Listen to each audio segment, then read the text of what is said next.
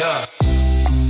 Hey guys, I'm Nat. Following through. Yeah. That's what we do. We're that kind of hot dick guys. I know y'all miss my singing. What's up, y'all? I'm Teej. Don't do that great episode. I like to think I'm the calm, cool, and sometimes collected one. We probably made that as a word. Literally. Okay. I'm not so collected. I'm more of the crazy and unfiltered guy. But nobody likes the TV. You never get anything out.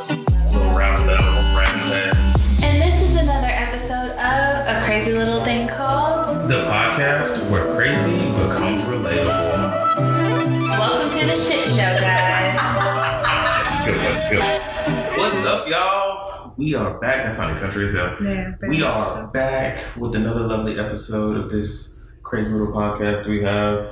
I am Teej, sitting across from the braided and beautiful. You know how to hype me up. Natalie. Or as my cousin, when we were little, used to refer to me as Natalie. No T. Anyways, I'm Natalie, y'all. Y'all know her. But I think that takes out another A too. It's like they took out the TA. Yeah, because it's no, Nat. It's Nally. Now I was telling my aunt about this. Mila. I was telling my aunt about this at the baby shower. Because we were like, what would the baby call you? Like, Nat. And then they were like, you know, babies just give names to people. Like and then I was like, it's just going to be Nally. Nally. Mm-hmm. Now, yeah, that does roll off the tongue. Nally. Mm-hmm. It really does. Nelly. Like, oh, it's almost like they're saying Nelly. Nelly. I don't like Nelly. I just don't like the name. I don't know many Nellies. Every time I think of Nelly, I think of whoa, Nelly. Sorry, like a horse. Anyway, yeah, we are back with an episode that is a Natalie production. Yep. So, as always, going in this blind. But before we jump into this week's episode, we like to do what? We like to check in with each other. Mm-hmm. That See was that? it. You saw that because I was talking about Nelly and rapping. So anyway, so how As are we you? just came off of the Houston takeover. Southern takeover. Oh, Southern takeover. Yeah, so no, that was fun. I'm still tired. But how are you? You know, How's LaFay? life is laughing as always. But, you know, as I'm approaching 30. Oh, God. I know it makes you kind of chuckle a bit. As I'm approaching 30, I am able to adjust a bit more effectively. Okay. Effective adjusting is always fun. Yeah. So, other than that, you know, work is about to change in a second. I feel like I've been talking about work since before I went to Miami, because that's when I signed this offer letter. Yeah, and that was your birthday. So that's just been 6 months. Literally. But it is officially about to start, and that's why I was just checking these emails before we started. But basically, I was just like, they're sending me a laptop, so I was sending out the thing. I don't know what they're sending. Filling out the form to do that, and then I was like making my schedule, so picking the times that I want open. Okay. And then filling out like my areas of expertise, like the population that I want to work with. So I'm excited because I'm like, finally, we're moving in the right direction. I'm ready to have money. It's gonna be a whole new ball game for me. A whole new what? Ball game. Ball game. I said a whole new ball there. But so that's work. As far as just family life. So as you all know, I'm going to be an auntie soon. And as I have learned that it's going to be sooner rather than later. Okay. Now, it's supposed to be at the end of this month of March. Actually, it's about to be 2 days. 2 days. By the time the episode comes out. Literally, yeah. The episode will be out. Actually, we don't know, because when you're induced, right? I don't know. Like, it varies to the extent, you know, how long it takes for you to be dilated enough for the little head to pop through, because that head is a big head. You know, so it's fun. I think about it all the time because I have a very large head. I feel bad. But then I also think about it, she had a C-section. But the head is very squishy too. And I always think about, like, people say the head, like, it needs to be big enough for the head to come out. And I'm like, but what about the shoulders?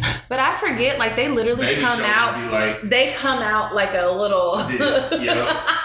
little squishy little They do things. that. So they're very malleable. That is a word I learned in science about play. So, but I'm excited because my sister-in-law is allowing me literally to be In the room? room, like whatever, and thankfully it's not COVID anymore, so I can. Nah. And so I've never experienced anything like this. No. I think this will be a turning point on whether I want to experience anything like this. But I'm excited to actually have a little minion that is from my bloodline. Like, my Lord, I hope it looks like me. I keep saying it's a boy. I hope he looks like me, but it is going to be nice to even just see if he looks like my brother, which I've seen pictures from the 4D ultrasound, and she sent me some more, and he just looks so cute. I'm just super excited. I think all babies are ugly when they come out. No, they look like aliens. Okay. But the sonogram pictures are like without the wrinkles. You know what I'm saying? Oh, they photoshopped it. They face-tuned it. I mean, baby's popping out looking like I'm here. Because I feel like, the pictures that they show you don't show you like the water wrinkles, when you sit in the tub too long. So I feel like that's what makes what makes babies ugly. They're just so wrinkled. They're aliens. I've never thought they've really just been in water, floating in water for 9 months. Well, liquid. Yeah. Disgusting. That's close enough to water.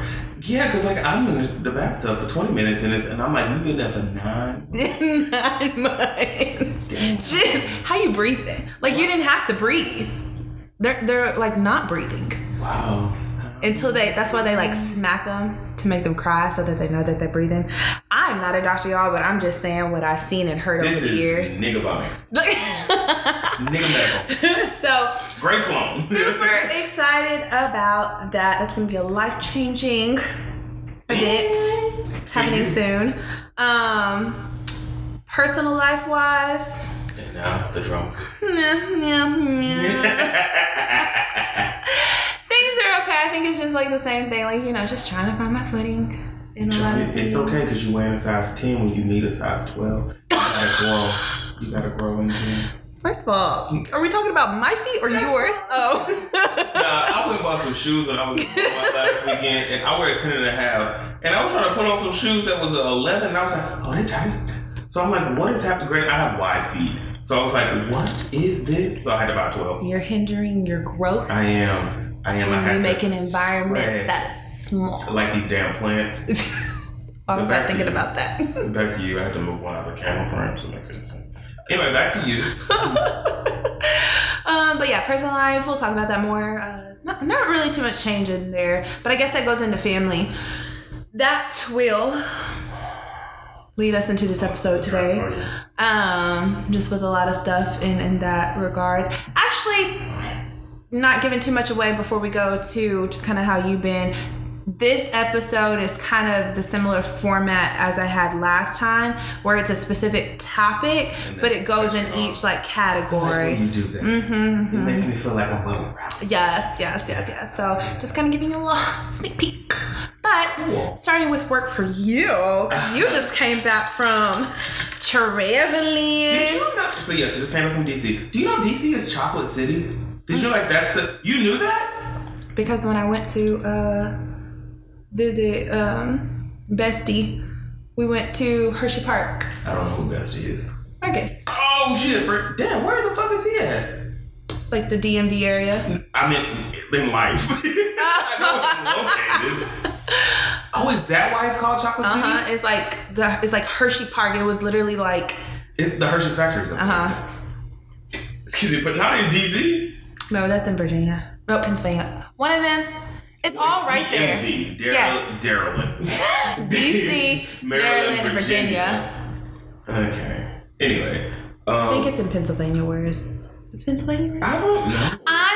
As I noticed last night from watching the Southern takeover at the rodeo, that I'm not that great in geography, you guys. I was like, Louisiana, I know that one. I know where Georgia is. I know Georgia and Florida. Louisiana, Texas.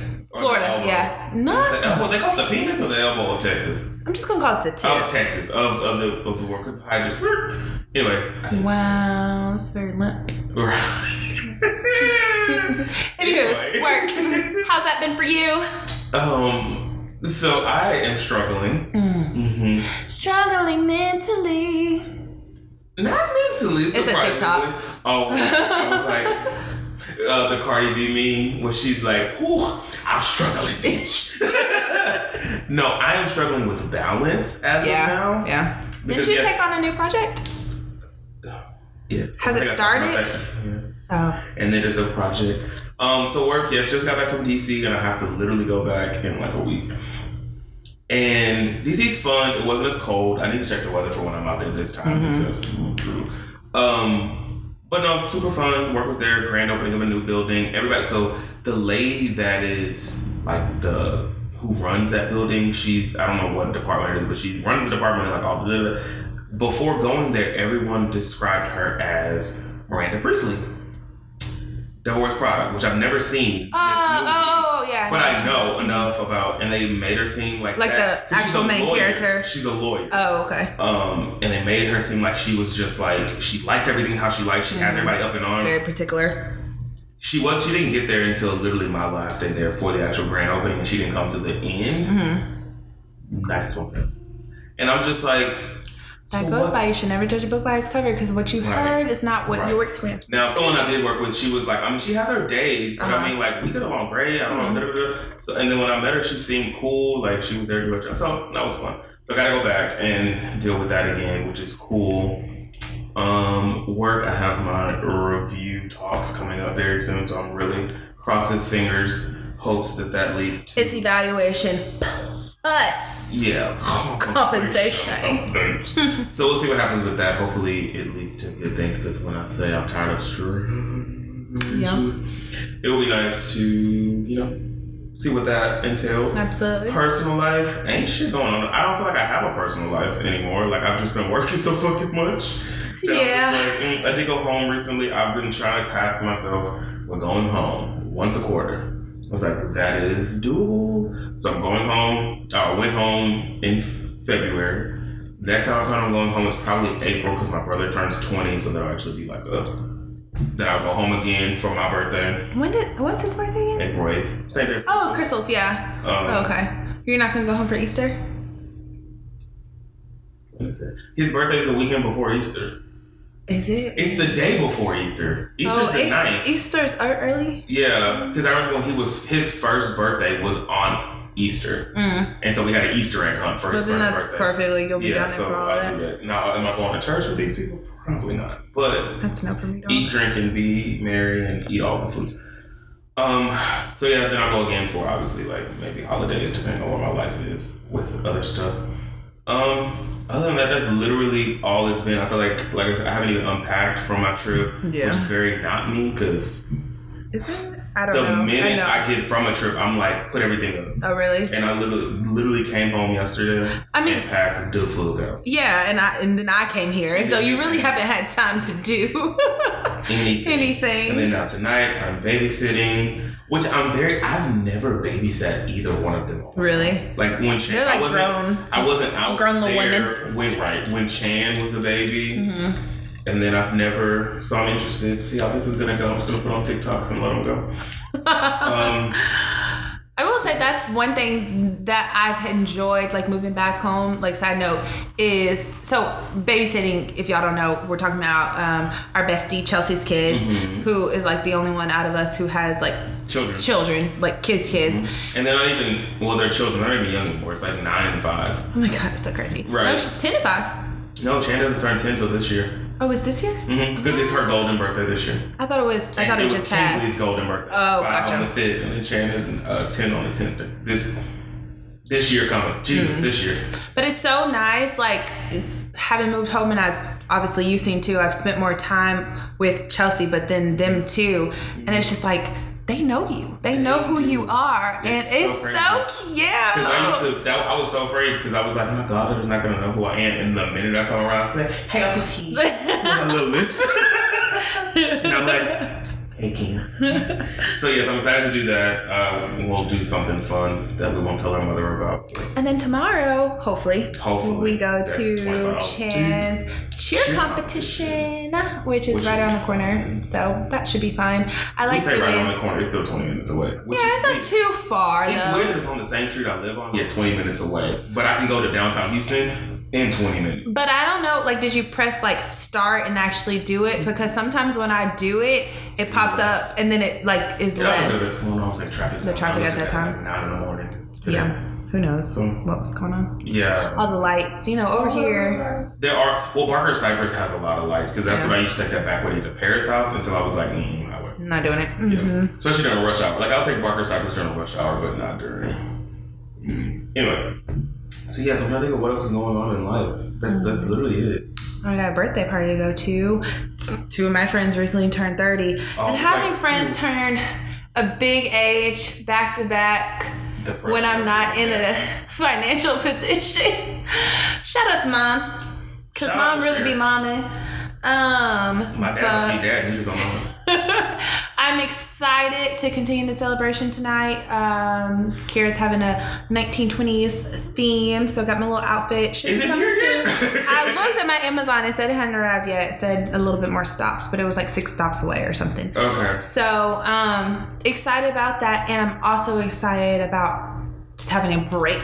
Because the next birthday is Paris in May. Well, Crystal's is April, right? April, but Paris is in May. But I don't know if Paris is doing it. Crystal never does it. And and she never comes home, so it's like I never see her. Right. Paris going to Bahamas, which I don't think I'm. Yeah, I don't. That. But Chelsea is June. Right? June. England. What's she doing? Well, so Wesleyan wants to go on like a trip, but it's for like her and Johnny's 30th, and which is already Johnny 30th is June. So his birthday is around there. So it'll be kind of their birthday, and then it's like Tam and Tam's like 40th or something like that. Okay. And then Sierra's anniversary, like celebrating that. So it's just like a compilation of all. And so it's, I've said this word before and you said that same thing. No, I was like, why did you break it up like that? Because like compilation. Compilation. That was just a compilation. Compilation. That's how it's. Sure. No. Okay. But then Chelsea's birthday. And so. And then there's another birthday after that. Whose birthday is after that? I don't know, because you missed it once before, but it's okay. And why did I miss it? Well, I don't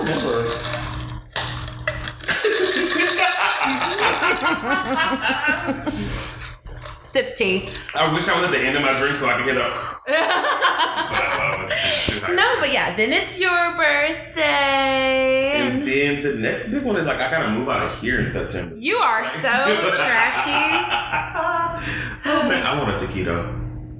Goodbye. Sorry, random. But yeah, so that's life. That's really just a lot of 30th birthdays coming up. Right, we're all celebrations, spending money, having a good time, living life.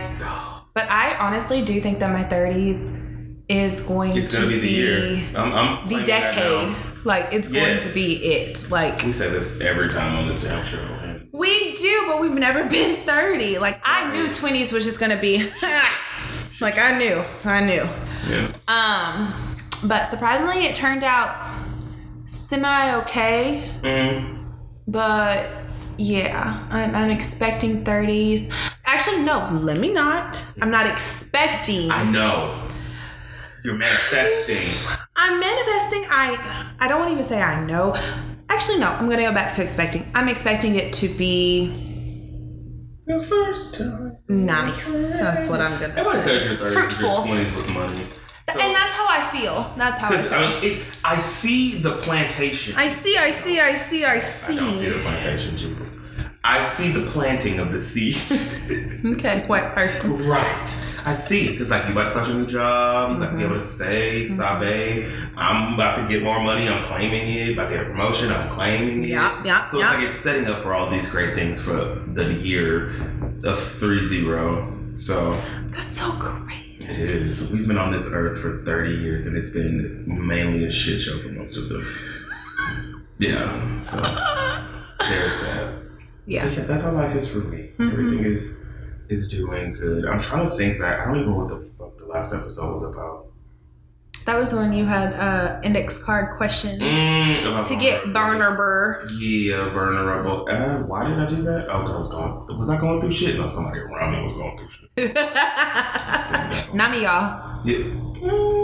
That was my last episode. Yeah, you're right. Mm-hmm. You are absolutely Don't put me under that. But anyway, is there anything you want to do? We need to take a break before we jump into this? Do you want to just prep it now? How do you want to? We can prep it, and then we can take a break and give y'all a little time to let us sink in. Right. So, and another thing, I think because the next episode is a shoot the shit episode, but that next episode, and I think I said this on the last episode, I'm bringing back episode drinks. Yeah, I'm trying to. If I'm financially able, y'all. So Lord willing, y'all. Some fun stuff, so we'll have little segues into that stuff. Because I'm excited. I've been following pages on like Instagram for like drink making, and I'm like, I could do this. I could do this.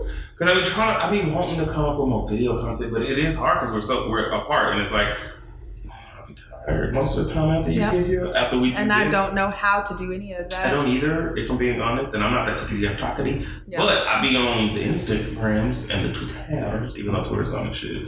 But so we'll see. But that is my next goal. I said video was gonna be the thing of this season, and I've been trying to do videos like this. It is recording The Office or Abbott.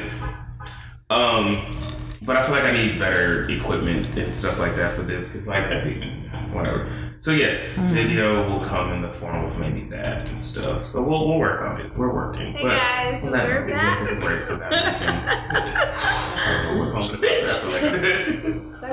That sounds like a really good one. I hit up the first episode. We should take shots. It is 3:56 on a Saturday. So this is recording earlier than normal. We are back, and Actually, later than normal. We don't record on Fridays.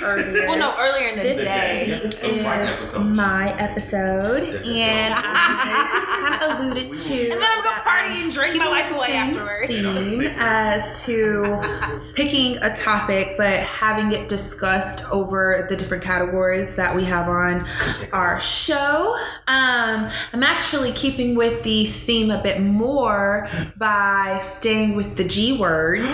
So as you guys know, last time we did a whole like kind of gaslighting episode topic, shindig. That was really good. It was really good. Had a special guest that hit really, really, really, really close to home. That's why I thought it was perfect. Literally. So this week, could you guess what the G word is? I thought you were gonna say grandmothers, but Oh, I can see why you would think that. But no, it has to do with grandmothers, obviously, in my particular story. But drumroll, please. Good night. No. Oh. Grieving. Who did? I'm glad you said that, because in this episode, you guys, we are going to first define what grieving is, obviously clear up some myths and misconceptions as to what people think grieving / mourning / bereavement is, as well as... Thank you for saying bereavement, because I said that once and somebody was like, what does that mean? I was like, it's like when you're going through like there's bereavement time, and people are like, I've never heard. Okay. So we're going to go through all of that, and then, like I said earlier, just kind of talk about, after we define and everything, talk about our experiences within each kind of, category of our life. And then I thought sharing, like last time, going over some other people's stories as to their experience with like grief in this sense, and kind of sharing it with you guys. And so that's the plan. That is the plan. I wanted to do a grief episode, but I wanted to bring people who have lost people on it to like talk about the differences. We might have a part 2 of this later on in the season or something. Yeah, go. So with that being said, why don't we just like open the floor to The floor is lava. Sorry. what grief is and the definition of it. And like you just said when I was talking about it, like, who died? Like, that is what I feel so many people think that like grief is. And to my knowledge, and I could be wrong, that mourning is the act, like the behavior of grief. Like, and so you're in mourning, like, you know. So I'm going to use those interchangeably as we go out. Why people let them hoteps be like, they don't say good morning, they say grand rising. Because said morning, you did. Goodbye. And I remember a time that I would say just grand rising just because. Hoteptress. Anyway, back to the serious. See, this is why we can't have serious conversations because I can't stay there. Anyway, But my hotep sister. Basically what it is, it's just like deep sorrow, and then it's especially caused by the death of someone. Okay. However, grief doesn't have to be a result of Death. someone's death, like It's just a loss physical of passing. So it's a loss of something. And I think I learned more about this when I was actually like in graduate school, learning about just like grief and bereavement as it pertains to mental health. Okay. And how they were saying, like, you know, you can grieve the loss of something. So whether that be a loss of like a physical person that's no longer here on earth, or a loss of a relationship that you had, or just like a loss of a role that you played in the past. And so many things, but basically it's just like a loss of something. It's like change. And granted, change is inevitable, but this is a bit more in the sense of it's just like a loss without closure. And I want to talk about somebody later, as I was reading more on this topic. Sam. And they had kind of coined the phrase, and I'll mention their name later, of like ambiguous loss. And that's kind of what it is when it's just like a lack of closure, like when you're grieving someone who is still alive. And that's harder. Yeah. So we're gonna talk about that. But anywho's, starting just with the first, just like the definition that comes to mind when you think of grief is just like physical loss of somebody. I, knock on wood, any wood around me, Lord Jesus, have not ever really experienced grief in that setting. Like, I've had people who have passed away that are close to me, like whether family related or like friends, but never to the extent where it's like, I knew you, I just seen you type of deal. So I personally have never experienced that, like, death-wise. Thank the Lord. I know it's inevitable. I will experience it, but I don't really have much to share in that aspect. Have you? Two. Who? My grandfather and Val. Oh, yeah. And those were like 2 years apart. But, and then it's weird because I was thinking of that while you were saying that. I don't recall my grieving process of my grandfather. Because I was in the 7th grade, if I'm not mistaken, when he passed. And I remember being sad, but this is the weirdest thing. It's like every time, because the only people that I would say were close to me that I know have passed was my great-grandmother, who passed when I was in the 3rd grade, my grandfather, and then Val were the only three that, yeah. And then with my grandfather and my great-grandmother, it's just like I knew. And it was weird because I remember my dad, for my great-grandmother, my dad came, picked me up from school early. And like, I was like, this is weird. This is strange. What's going on? But then the first thing I thought wanted to ask in my mind was, when's the funeral? Like, I just knew. I don't know why. And then with my grandfather, I remember... Like, I wouldn't even know. I wouldn't have known, because he was in the hospital for a minute. But I wouldn't have known things had gotten worse because my mom is so weird about, like, trying to protect all this bullshit. And I remember calling the hospital. I was trying to get in touch with my mom, but she wouldn't answer. So I was like, let me call the hospital. And so I was like, can I get connected to my grandfather's room? And they're like, oh, we can't connect you to ICU rooms. And I was like, brr, he wasn't in ICU that time.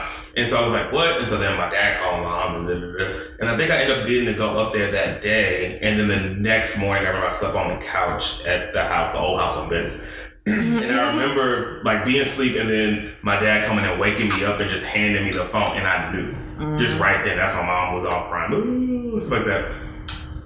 That was the only time that I didn't know, because that was very unexpected. It very was, and that's it. Interesting that you brought that one up, because you and I had different roles in that setting, and so you actually were friends without. I was friends about, but I knew of him. But my best friend was his cousin. Right. So it was different. Like my role again, it was very much sad. But for our listeners too, this is a person who had passed away when we were in middle school. High school. That was our summer before sophomore year. My Lord, it feels like forever ago. It does feel like forever ago. And I have pictures of us like sitting on the stairs of Westbrook. So yeah, it was definitely high school. We shared a locker freshman year, and dude, that was a terrible. So yeah, it was definitely like when we were younger in high school, and it was an unexpected death. And that was the first. Yeah, that was the first one that, for young, it was young. Yeah. And I don't remember grieving. I remember crying. I remember getting ready to leave because who brought me there? Keith's mom, because Keith lived down the street, and actually me and Keith were together when Eric called. It was. Not bringing that back up. But I remember leaving and being strong in the car because my dad finally came and met me down there at the canal. And then I remember getting into the garage. And then I remember Nene Teese coming out of the house because she knew what had happened by that point because nobody was home whenever I left. And I just remember not wanting to be touched. I'm like, no, don't. And I just remember crying. And they brought me a towel and shit because they were like, nigga, calm down. I remember that. And then the next thing I remember is my dad asking me if we called the collective, the boys, Dante, John, Jacoba, do you want them to come over tonight? And that was literally it. It was they just came over and then we act like nothing happened. And then the next day, because remember Buffalo Wild Wings, it was half off Tuesdays and everybody used to go in the summer. It was, so we were let's go there the next day after Val died. And it was why did we do that? So but I don't remember grieving that. And that is weird. But I don't remember grieving deaths in general. It's just I think that's interesting because it goes to what we're going to talk about in this episode is that grief is not textbook defined as these are the steps that you need to take. It's different for everybody, and it's different depending on the situation. And so, granted, we can experience loss of a person, a death at one age, and then maybe in the future and still experience grief in two different ways. And I feel for us, for high school, and again, we were playing two different roles too. There's just is weird because you don't know what to do or what to expect, and then you're kind of soaking up how your parents grieve or how your guardians around you grieve, and that sounds like what you were experiencing. And that's the weird thing because I remember that's the one thing I remember vividly about the ride home from being at the canal was my dad saying he's never experienced it. He doesn't know how to help. Yeah. And I remember just sitting there. I think I cried in the car because I'm trying to be all tough around that. But I distinctively remember that is him saying that. And I don't know if, but then the other thing, this is weird. I don't know if this has anything to do with, but every time with those three instances, because those are the only three, my other great grandmother passed when I was young, but I had no real connection with her. Yeah. But the other three that I've had have all visited me in my sleep. And so I think that's given me the closure in a sense. Scared the shit out of me each time. Don't get me wrong. But I feel like there's been this sense of that's where I got the closure. And so I've just been okay. But in the physical sense, I don't know if I've ever really just dealt with it. It's just time has just allowed that to be I don't want to say forgotten, but it's weird because then I feel guilty for forgetting. Right. Especially my grandpa. I still sleep with that pillow that's on my bed. Was the pillow that I got him in the hospital that stayed on his bed until he died. So I've kept that, and then this almost lost Tice because the photo that I use as my bookmark, Tice ripped up that pillow and ripped half the book, and that's the only photo I have of my grandfather. And so I still have the photo, but it's it's cut out right here, but you can only see our faces. So I was I'm gonna keep that. But it's which is interesting that you bring up Tice because that is another topic of grief in the sense of it's a loss. His birthday, it's funny because his birthday Sunday is Westland's, and I saw some of those things. I didn't even think of it. That's sad that I didn't think about him. But loss of an animal is definitely so before we hop into that topic, speaking of just human loss, actual death, the only person, so like I said, I had family members who have passed away. Like my great grandmother had passed away, and she was like 95 or so. So she's lived a long life, and I think obviously my relationship with her was different than my cousins too. And so again, it's like family, but it's just still different, and I'm sure our grieving processes were different too, as well as just like my mom's aunts had passed away. And to preface this, my mom has like 7 aunts because my grandmother was like the youngest of 13, 15 kids. Mine too. So it's just like, it's just so different. And not to like, not normalize, that's not the word that I'm thinking of, but not to just like we're gonna come back to that, but not to talk about this lightly, but it's just like I'm being honest with how my experience was. And I think not the closest person, but when I say closest, I mean like in proximity, has passed away to me that I knew of. So when I was in high school, when I first joined FCCLA with Slater. That was my sophomore year that I joined FCCLA. Actually, I was FCCLA a freshman.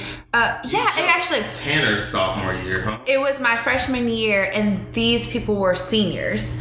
And so, only a select few go to like competition or whatever, this and that. So basically, this was a girl that was in FCCLA with me, and she was a senior at the time, and she was competing with like 2 other people, and we've gotten close over that time because we were always together and doing stuff. Who this is. You don't know her, I don't think. Okay. But years later, when I had graduated and I was in college, I had saw on the news that she had died in I think she worked at a convenience store, and it was a robbery, and she was shot and killed. So it was just like, wow, that really like is not nice. But then again, it's just like I knew her, but I hadn't talked to her in a while or anything like that. So it was just like, it was sad. There was an emotional connection. Yeah, it was sad, but it was just like sad more so, and like that is so unfair. That's like very unfortunate, type of deal.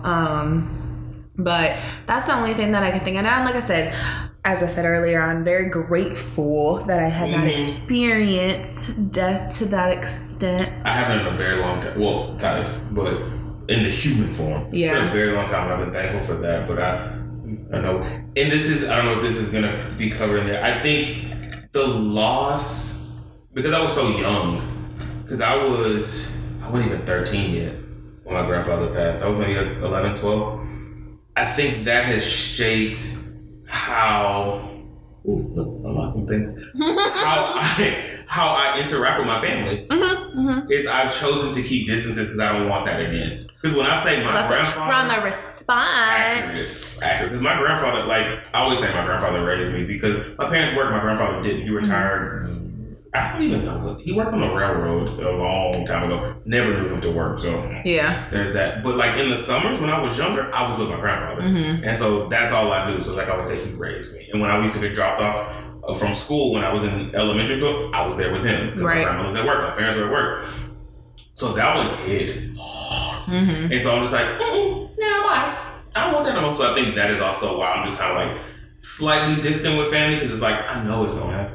And I'd rather not be as emotionally invested because... So my grandmother, my Mimi, my mom's mom, used to always say, and she still says it from time to time, but she keeps saying, you and your mother are too close. And when I was younger, I used to be like, are you mad? Are you jealous? What's wrong? But I think what she meant by that, as I've gotten older, is you're too close. So if something happens, you're going to be distraught. Granted, I definitely will be distraught if something happens to my mama. Knock on wood, because nothing will happen to my mama. But it's just I see what she means now as I've gotten older. But that used to piss me off, because it'd be are you mad? Do you have a bone to pick? That's not with me. But no, that's interesting. And so entering now into just talking more about, now that we've covered just what grief to the lay people kind of means, what we know it all to be.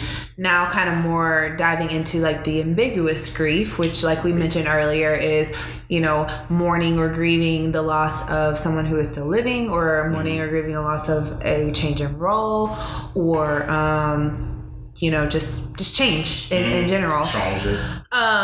Let's dive more into those examples as we dive into the different categories. And so let's just start with work.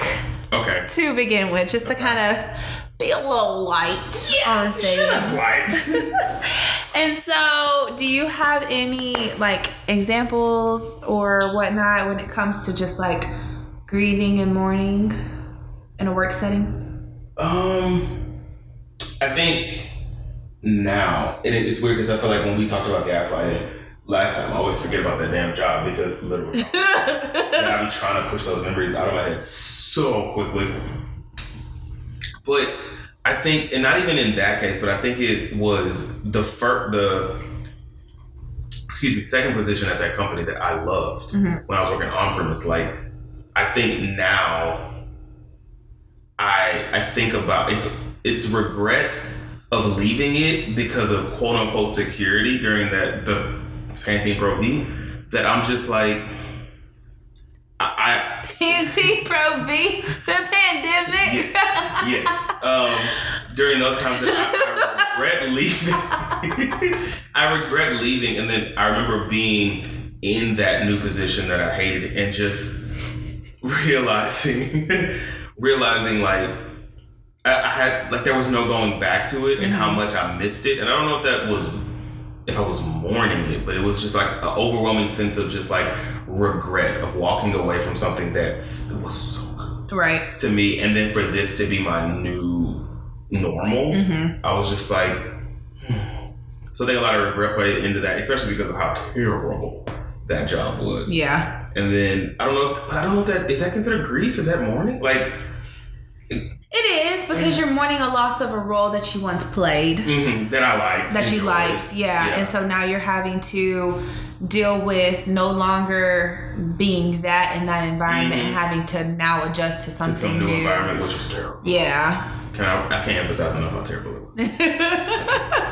Which is why I try to forget about it as much as possible. And then I think maybe even in this current one, like, there's a little bit of grief in the sense of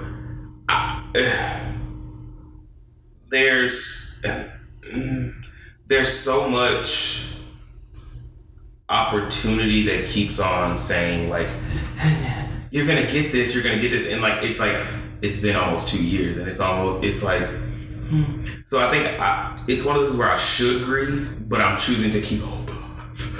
Well, so that might be a different thing. Like, it's not necessarily grief because you haven't accepted the loss, but you're more so like just you're chipping at your hope a little bit more and more as time goes on. And in so, the words of Spencer Hastings, hope breeds eternal misery. She quoted that from somebody else, but I'm not quoting from her. Okay, PLL. Yeah. What about you? No, that makes sense. I think for me in the workplace setting, my grief or mourning, and again, we use these terms lightly, you guys, because again, we know how the definition of it is like, you know, people passing. But in the work setting, I think for me, it really pertains to my relationships with my coworkers. And so literally from high school to now, there has been like a drastic difference in my relationships with my coworkers, because literally the job that I do now, I work almost completely independently.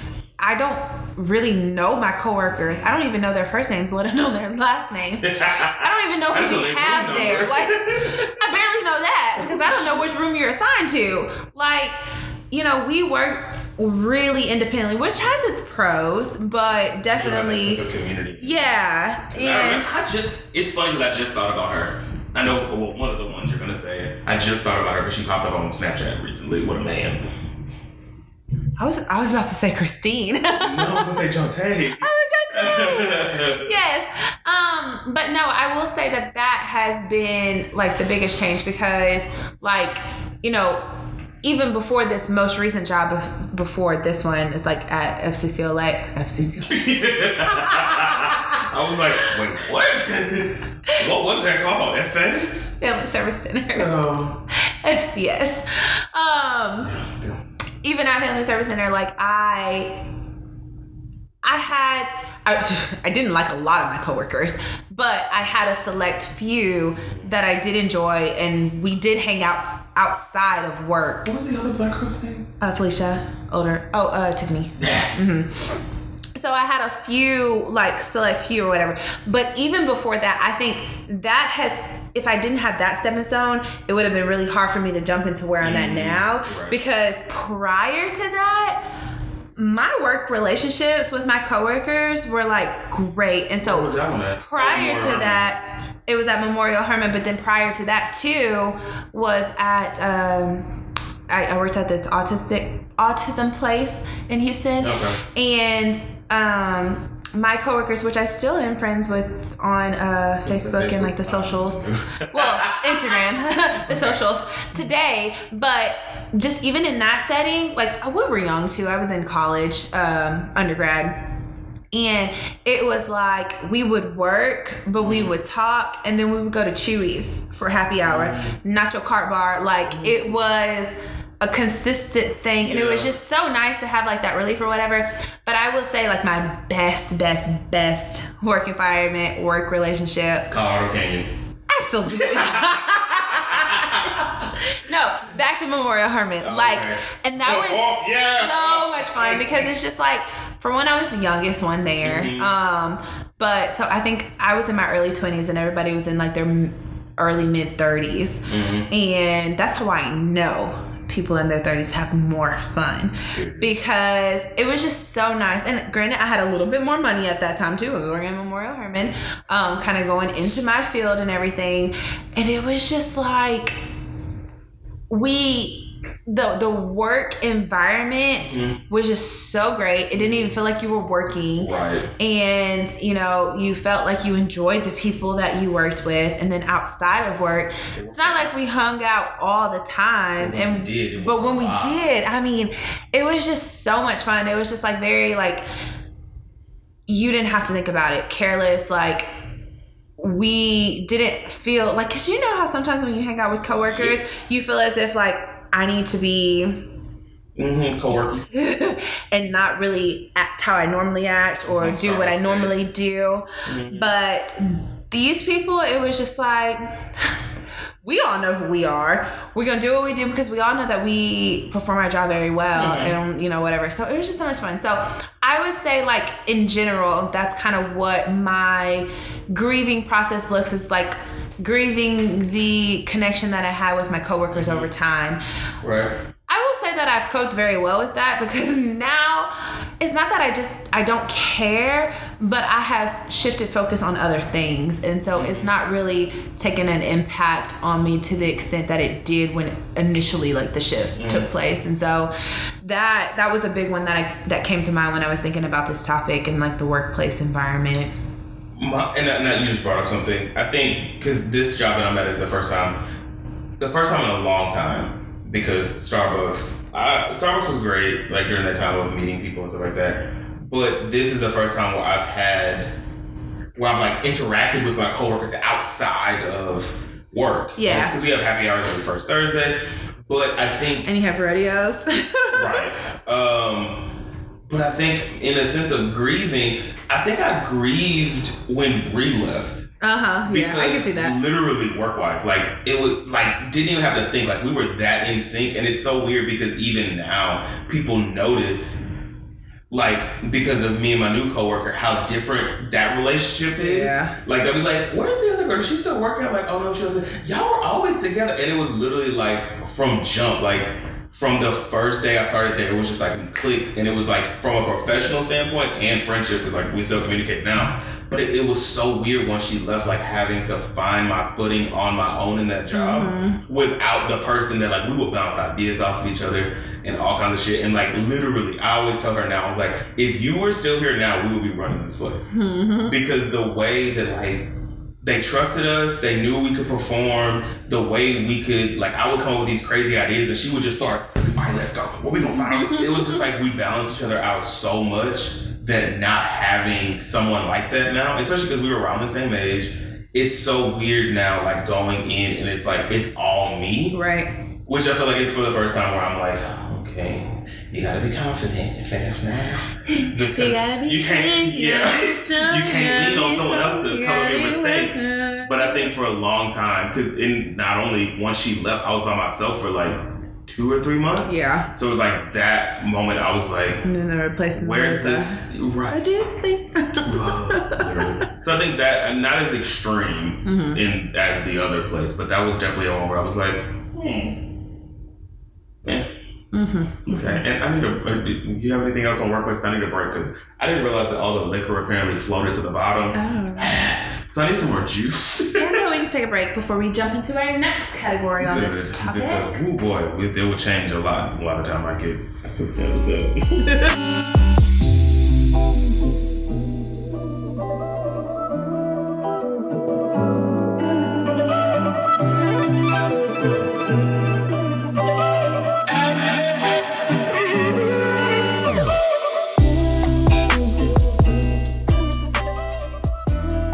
And we're back, everybody. And before we left this lovely episode of Natalie's grieving, we discussed workplaces. So now it's time for Natalie to bring us to the next category on this journey of. All I smell is taquitos. Huh? All I smell are taquitos. In my mother, she said Tito's. I was like, I'm drinking tequila. Anyway. Yes. Okay. So yeah, we covered grieving in the workplace, what that looked like, and I'm glad that TJ and I were able to just like offer differences in our experience with grieving in the workplace. And so my next topic in this category, my next category in this topic, child. You smell Tito's too? But I'm laughing because that I just have a way with words, and I tell my clients this all this time. It's just like my words just escape me. Anywho's, so the next category in this topic, let's say I want to jump into Friends, just because we were literally just talking about this before, right? When we pressed play back on this episode. So again, I think our experiences might be slightly different because I think that you may have experienced more grief in this topic and or in a different way because I need to think about mine. But go ahead. I'm gonna let you start. So now I gotta start again. Okay. So there's only two. Which we've kind of talked about this in a different episode before under a different topic. Long ago. And so far away. Obviously I don't want to use names in this situation. What? God. The liquor went to the bottom, right? Literally, did I shake it? Sorry, y'all. Long ago, in a land far, far away. Once upon a time. Is that how they start? It's a story tale, like a tale. Long, long ago, there was a boy named TJ. No, being serious. I think the first instance was college in grieving. And see, it's one of those things that I'll take this all to my therapist when it comes, because I really don't be grieving shit. I guess I just move the fuck on. And that's okay too, because not everybody grieves when a situation. That's a good note to highlight because that's something I wanted to bring about in the next chapter of this episode, is that you don't necessarily have to grieve after every situation that you think that you would grieve from, and or the timeline looks completely different. So you may have grieved in 2.5 seconds and been done. You know what I'm saying? Because you might have thought about it and then continue on with your life. You know what I'm saying? You know what? In this sense of, in the friendship area of grieving, I think it's easier where my grieving process is less, because I feel like I typically give so many chances before I'm finally removing myself from a situation that I slowly like chipped away at my grief process throughout that I'm just like, once I finally decide, it's like, you know. So then the first one was obviously college with my roommates at the time. Well, I guess I wasn't even at the time, but my friends that I've been friends with, one since kindergarten and the other one since freshman year in high school. Like, and it's like when it comes to friends, you like, and I guess that's like being young and naive in friendships and shit too. It's thinking like, these are gonna be my friends forever. Yeah. We're the best friends forever, best friends. Anyway, and so then getting to places of not having those people around due to, and I don't want to say that I'm the greatest friend ever, because I'm not. I have flaws. Minuscule. Goodbye. But goodbye. But I feel as though in all of the instances, no, I'm not even gonna say that. Not gonna do that. So yeah, that was an interesting time because of the longevity of those friendships, of being like, to those. And I think, again, like I said, it's because it was like a consistent. It was, sorry, that was a bug or something right there. there was a consistent showing of this isn't a mutual friendship. Yeah. That I feel like in my mind, okay, Courtney.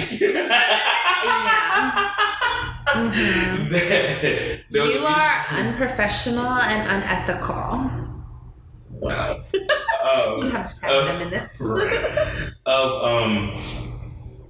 Just like realizing, I think slowly throughout those friendships, I realized that these aren't the people for me, even though like in your mind you think you're gonna be friends with these people forever. Right. And I think finally just having the strength, courage, and wisdom inside to walk away from those friendships. And it was hard because I think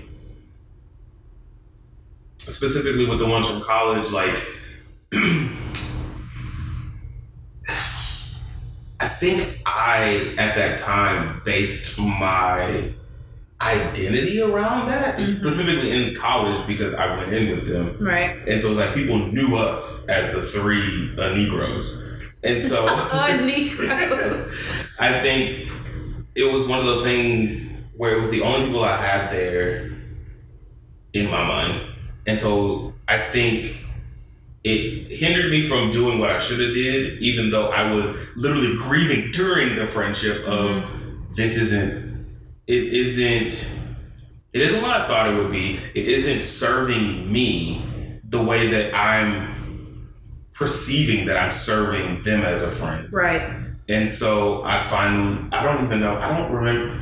There was one fateful night that I will not discuss on this podcast that finally led to, with one of them specifically, no. And if I'm being honest, and then there was another fateful night also in college that led to the second. And I think they might have been, I wish I could saw this face. Oh yeah, probably can. There was maybe like a 6-month gap between those two. And then finally I was just like, because I think everyone has that breaking point of it, no matter how attached you are to something. Yeah. That you're finally just like, So I don't recall after that, like grieving it. But like I said, I think I was slowly having those moments throughout the friendship where I was just like, this isn't right. Right. Like, this isn't what I, in my mind, think a friendship should be. Right. So it's like, okay, slowly detaching Yeah. Correct. So I think that's what made it easier in the end to be like, which maybe for the other people, it was like, where the fuck is this coming from? But in my mind, I had been slowly like severing ties. This is a tangent on that. Because what are your thoughts on that? And I think this could be a whole different episode too. Because, you know, what are your thoughts on, in your mind? And I feel like women in relationships do that a lot. However, as a mental health therapist and as just a human being who has grown, it's unfair to the other party to a certain extent to make a decision and then act on it when you haven't communicated or given them the chance to change. So it's not unfair to act on it, but it's unfair to hold them accountable for something that they didn't know. 1000%, because I can say then I was young, because like now we'll get into it's different. relationships. Like I appreciate. I'm like we'll get into that. Yep. I know what you mean. I will. But this was young. Yeah. This was in college. Like this when I wasn't even 21. Right. At this point, so I'm gonna call it 21. So 20. Right? Can you do something? Anyway, the others were after college. Yeah. And I feel like those, in 2 instances, out of the 3, were harder than the others, because I did feel like those were genuine friends. And then with one of them, I won't even say it was a misunderstanding because it was very blatant. But I don't know if I'm trying to think of words. I'm trying to be as PC as I can. With one of them, I felt like it was just ignorance. Like I don't feel like it came from a malicious intent. Yeah. It just happened because of ignorance. The right word? Yeah, not knowing. Yeah, I'm just like acting on what. Yes, the other one is more difficult was more difficult because you knew what you did, Heidi. You know. So, okay, look on the beach or the hills, all in one. Yeah. So I think with those 2 specifically, the grieving process, I don't know if I grieved them. Ooh, exclusive. Looks at camera. I don't know if I've had the opportunity to grieve those because they're consistently in my face. It's like, and I mean, it's different with the other set because out of sight, out of mind. Yeah, but the others, it's like it's a constant bringing up, so it's harder. Is that due to me? Because I'm still your friend? But not even just you. Yeah. There's still ties everywhere. That's true. Yeah, it's just the only one that broke away was me. Yeah. So I think that makes things, I don't even want to say hard because I won't say that I'm like sitting here thinking like, oh. But it's moments where it's like when I'm bored as shit. Yeah. And it's just like, I don't have, the only person that I have out here is Paris, and Joe, she sleeps. So. Literally all day, every day. So for good reason. I mean, yes, I understand. But so I think that's what makes those difficult. Yeah. But at the same time, it's like I was like, what are you looking at? There was something at the door. Like a stain, I think, from maybe that water. Anyway, it's difficult because again, the longevity of those friendships, and during those friendships, it wasn't as bad as the others. Like there weren't as many signs. So this one, these were more so kind of caught me off guard. Yeah, it wasn't as direct. Like these are toxic. You need to leave now. It was just very subtle. It was more like over time. So I think that's what makes those more difficult. And then the fact of there's still so many connections to it. Oh, and then I forgot about that's what was technically 4. And then the other one, I think again it's similar to the other 2 from college. Is like there were signs the whole time, and it was just like I was choosing to hold on to hope, because what does hope breed? Eternal misery. And so finally being able to just So my grieving in those instances happened throughout the friendships, not after they were over. Yeah.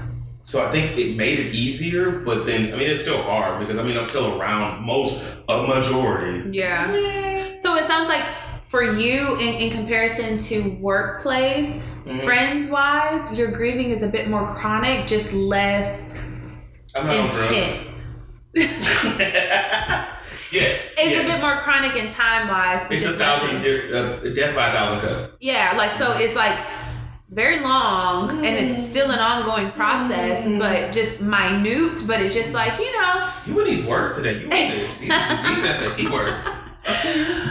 No, that makes 100% like sense. And I think like that's why I wanted to bring up this topic, because I think we have so much differences in views to offer. And so for me, for friends, I've never experienced a loss of a friend like completely to that extent, other than like the organic ones that you just like drift away from just naturally. But when it comes to just friends over time, I think I have grieved the change in roles of my friends. And so specifically from like high school to college to post schooling, for whatever that looks like us. I think the dynamic with my friends have changed over time, and that has been very hard. I think I'm really good now, but like shoot, in my 20s, as we were just talking about in our 30s, my 20s was definitely hard, because in my 20s is literally post high school, in college, adulting, like all of that happening at once, and not to mention what you were just talking about. So it's a little extra layer of, well, obviously I have a connection with the people you're talking about.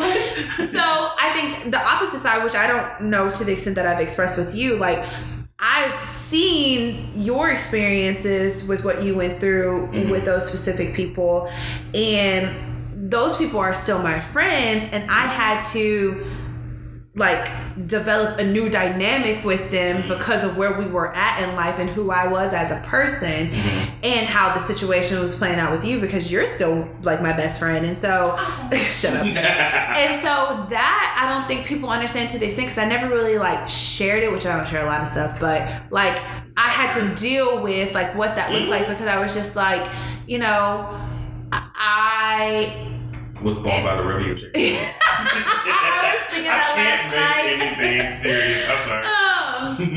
I had to be in the space where you had to be Switzerland. Yes, I had to be Switzerland, but I didn't want it to be like odd or anything. So now I'm at a good space. Like now it's just kind of like, if anybody brings you up or whatever, or something pertaining to you, like I could just speak on it, and it's not like I'm oversharing or like undersharing or like, you know, whatever.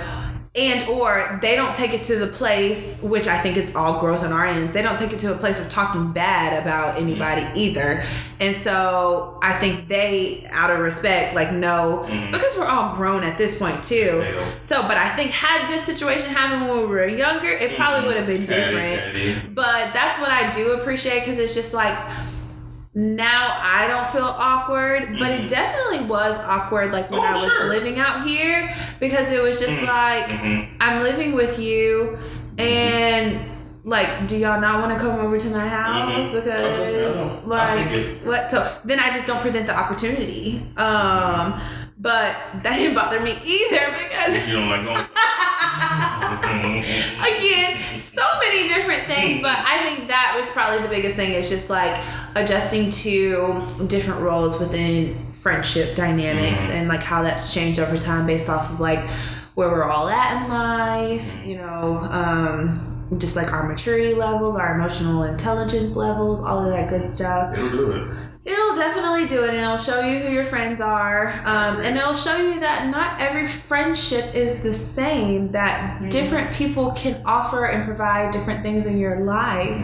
And I had to recognize that too, because it's just like, I'm not going to be as close as I once was to somebody in high school, because not that we've changed as people, but yeah, we've changed as people, but we've also are in different spaces of our life. And it's hard when you have to see other people grow closer, and it's just like, now I'm just like, it is what it is, because it doesn't really bother me anymore. But it did at some point, because, you know, for instance, like, I always felt like I was closest to Kiara, like, literally in everything that we did. Like, me and Kiara were just... that was the perception of everyone. Yeah. Me and Kiara were, like, closest. But as we've gotten older, me and Kiara, like, are still close. But our personalities are so different. Our level of social interaction is so highly different. And that she's gravitated more so towards, like, Westland, and Kiana's kind of in the mix too.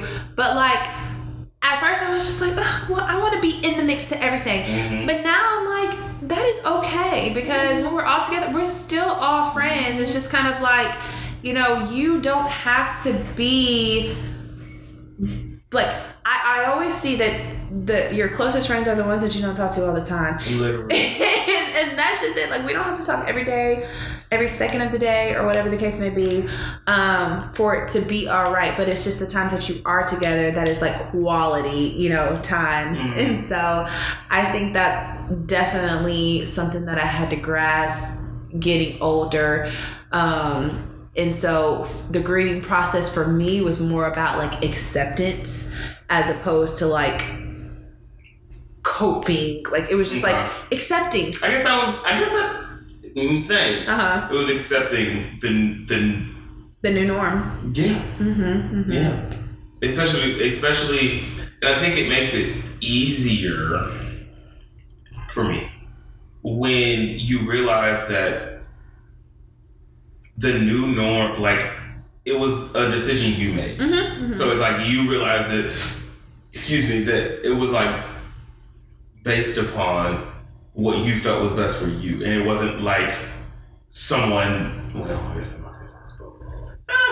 It was someone saying "fuck you," and I'm out. You cool? I'm out. Anyway, sorry, something that was. That it was you choosing that instead of it being chosen for you. Right. Because I feel like in a lot of instances, which we will get to later, I'm sure, where when it is chosen for you, that's what makes it harder. Yeah. Even if that person is wrong, correct, and you feel the need to fix. Yeah. That's my take on it. I don't think I've had any other instances within friends besides those 3 instances. Well, so the next 2 categories that I want to cover within this topic obviously are family and romantic relationships. Definitely want to pick your brain and see if you have a either or on which one we cover next, and or if you wanted to take a break before we dive into the next one. I don't know where your head's at with things, because that friendship one went a bit longer than I had expected, but I'm glad. Because it's interesting. It really is interesting. And I think, like, I don't know. It is. I have one for you in response to your friendship one, because this is something, and you didn't really talk about it. It just kind of happened. But the W. That friendship. I think that's just organic. Okay, that was one of the organic ones? Okay. Yeah, so who he's talking about is right. very cryptic, y'all. I told you I don't want to use names. I don't know, protect the innocent or not so innocent. No, my take on this is like, I want to be as organic and natural as possible. Exactly. I don't want to be the one to say it for you. So gotcha. You weren't in that space of wanting to talk about it. Gotcha. No, I understand. So we can say it. Damn bitch, you the old from around the corner. So he talked about the W, which is Whitney. And Whitney, if you guys don't know, was my childhood best friend. And I can say that for like Alexia too. Like, you know, there's no bad blood that has happened. It's just time has moved on. Like, we were best friends in elementary school, and then, you know, for Whitney and Alexia, like, we all went to the same middle school.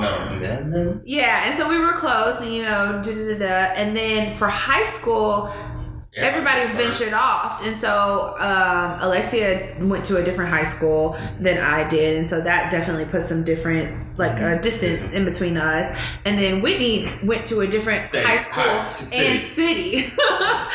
And so that put some distance in things too. And I definitely have reconnected, obviously, with Whitney post college because we lived together because she moved back to Houston. But I think it was then. So this time when we reconnected, it was after I graduated college. So I lived my life at U of H. After I graduated college, I'm going to graduate school.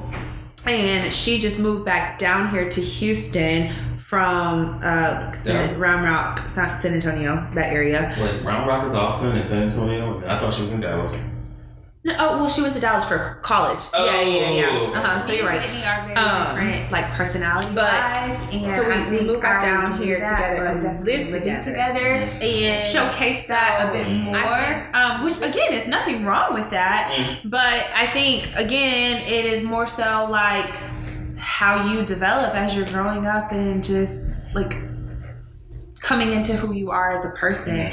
And so, just comparison-wise, I feel like her personality and social interaction wise is very much more like Kiera than compared to mine. I am much more like my family. When I say family, it's definitely my dad and my brother than I had thought I was. Because my mom is for sure a social butterfly. I'm not that in that case. I was that in high school and I think I had fun. And I still do from time to time, but I much rather just be at home or just do other things. And that's another topic too, but do you feel like you ever grieved that, like when it comes, or because it was just a gradual thing you didn't? So friendships in general, like I do think that I have grieved it, and my grief, kind of like I was describing yours, was just more so like a chronic type of grief, more so than like I'm experiencing this intense amount of like emotion and making decision now. It was more so just like chronic, like, oh, that sucks. Like every time like an instance came up that reminded me of like what we used to be or whatnot, it's just kind of like, well, we're not like that anymore or whatever the case may be, blah, blah, blah. So it was just kind of like, and it wasn't something that like completely debilitated me either, because I think I was just growing as a person and trying to figure out who I was and all that good stuff. And so I think it was necessary, and I'm glad that it's taken place because it helps me just better remain connected to the people that I want to remain connected to in a way that is both beneficial for each party, you know? And so I think that's kind of like what that relationship looked like. Well, that makes sense. I was always curious because I feel like after she moved out, like I never really heard you speak. That's when I moved in. That I never really heard. It was just like, okay. So I'm curious. Curiosity killed the cat. Yep. And so, like I mentioned, we have 2 more categories I just kind of want to dive into, as well as like miscellaneous. I'll let you go first. Because I didn't pick every other one. So you can, or not pick every other, I went first. So I'll let you go. Yeah, so I'm going to go, but which one do you want to pick? Which one can you speak more to? Both. We could do romantic relationships and then say family for last. Okay, because I don't know how much family agreement I have, but go. I think you have more than you. That's when you got to start, so I can be like, not that you say that. Dr. Phil, not that you say. So for romantic relationships, for me, I mean, I don't think that is a lot, but I think it's just kind of quote unquote normal for what a lot of people deal with. Phases of because it's just like, you know, what's the thing that comes to mind when people are like contemplating a breakup or whatever the case may be? It's just like, I invested so much time and energy and effort. Like that's what everybody, like, I don't like to use absolutes, but that in a sense is what a lot of people say when they're contemplating like change or starting over or whatever the case may be. And so that right there, I feel like in my mind is like the starting point of like grieving, because now you're actively, consciously making that decision to be like, bitch, I need to do something different with my life. You know what I'm saying? So I feel like a lot of people have experienced this. I haven't been in many relationships in my life, but I have experienced. About to out myself. I have experienced situationships that have changed the dynamic over the course of the years or whatever. But as far as grieving relationships, it has been a lot of the same. It's a revolving door with the same person. Agreed. Yes, and well, kind of going back to like middle school, high school too. You know, like my first ever boyfriend, first love or whatever. Like we were all in it. Blah blah blah. Like this was the love of my life. I was even mad, and I said this on one episode before, I was even mad at the time that my mom, my grandpa, and my brother wanted to go on this cruise for my Christmas break, for 1 week of my Christmas break, because I was like, I need to be here. Like, I'm missing out on this time. We're out of school. Stupid. Just stupid. Anywho, but that's how I felt so strongly about this relationship. But I think as I had gotten older in that relationship, so it started like in middle school and then it ended sophomore year-ish in high school. We kind of intertwined with other people. But literally, right? I think I had to. It was a hard process for me because again, it was a what? It was a hard process for me because then again, put yourself in the mindset of a teenager, right?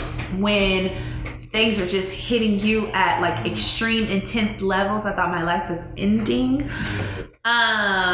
So I think for me, just kind of, I honestly really even can't even remember to the extent what that looked like for me to actually get to the point where I don't, because right now I'm definitely at a point like it's not even a thought in my mind. Like it's not no malicious intent or anything like, but it's just like, yeah, we're good. Like I don't have no lustful or like love kind of energy towards you. No emotion. Yeah, like no. It's fall just off a cliff and I say bye. Well, I mean that'd be sad, but it would just be like, oh. That's terrible. But I think grieving romantic relationships or situationships as you get older is a bit more intense because. Now there are other factors that are involved and that you have to consider because you are adults and you're trying to build a life and you know things are a bit more permanent. Thank you, trying to build a life. And it's not like high school. So I think for me, like if I'm being vulnerable in my situation right now, like obviously the person that I've been talking to, like I have talked to him on and off since high school, and we have been through a lot of different roles within our relationship as we've been growing up together. I haven't lived here for the past 12 years. We lived in Beaumont, lived with him in the past 12 years. So that within itself, we play different roles within our dynamic. And then now me moving back to Beaumont has switched the roles in which we play. That has brought up a whole host of just like different, you know, concerns and whatnot that we have to like navigate through. So I think for me, the grieving the process, the grieving process within a relationship happens multiple times within one situation, one person. And who was I saying this to the other day? My mama. Of course, Mom. I was telling this to her, you know, in the sense of, I think I'm grieving the idea of what I thought my high school sweetheart romantic relationship would be as I've gotten older. And I need to do that in order to make room for what it could be. Correct. And so, like, that has been difficult because I have tried to let go of, like, other people's comments and what, not that other people comment, but what I think other people would think, you know, in certain situations. And it's just like, then I have to humble myself and remind myself that a lot of people have gotten married and divorced who are younger than me. And not to shade anybody, but it's just like, other people have went through things and I could give 2 cents about them. So why would they, like, and even if they are worried about me, that says a lot about me, but goodbye. I had to just really like recognize, you know, it is okay to not go in the direction or the pathway that you think that others have like identified or defined for you to go in. So that even that you've identified. Literally, yeah. And so just like grieving what I thought things would be just to make space in my heart of hearts and my soul of souls for things and how they could turn out. You know what I'm saying? I'm very dramatic in that, but I'm really serious. Like, it doesn't mean, grieving doesn't mean that you're letting go of it in its entirety. It means that you're just letting go of an idea in this situation for me. And that's what I really had to recognize, because I also battled with like, okay, if I'm grieving this and I'm letting go of it, I'm closing the door. But I don't. But I'm just letting go of the idea and what that looks like in this book. But I'm opening the door for what it could look like if I wanted it to. If I wanted it to. So that's kind of what it has looked like for me romantic wise. Yeah, what about that? What about you?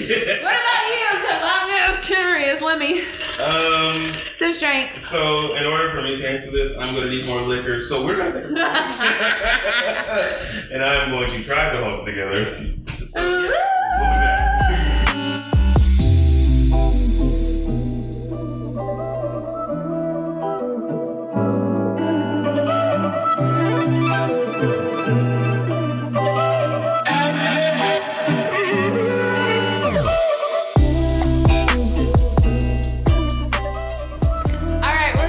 Guys, and we left off with talking about our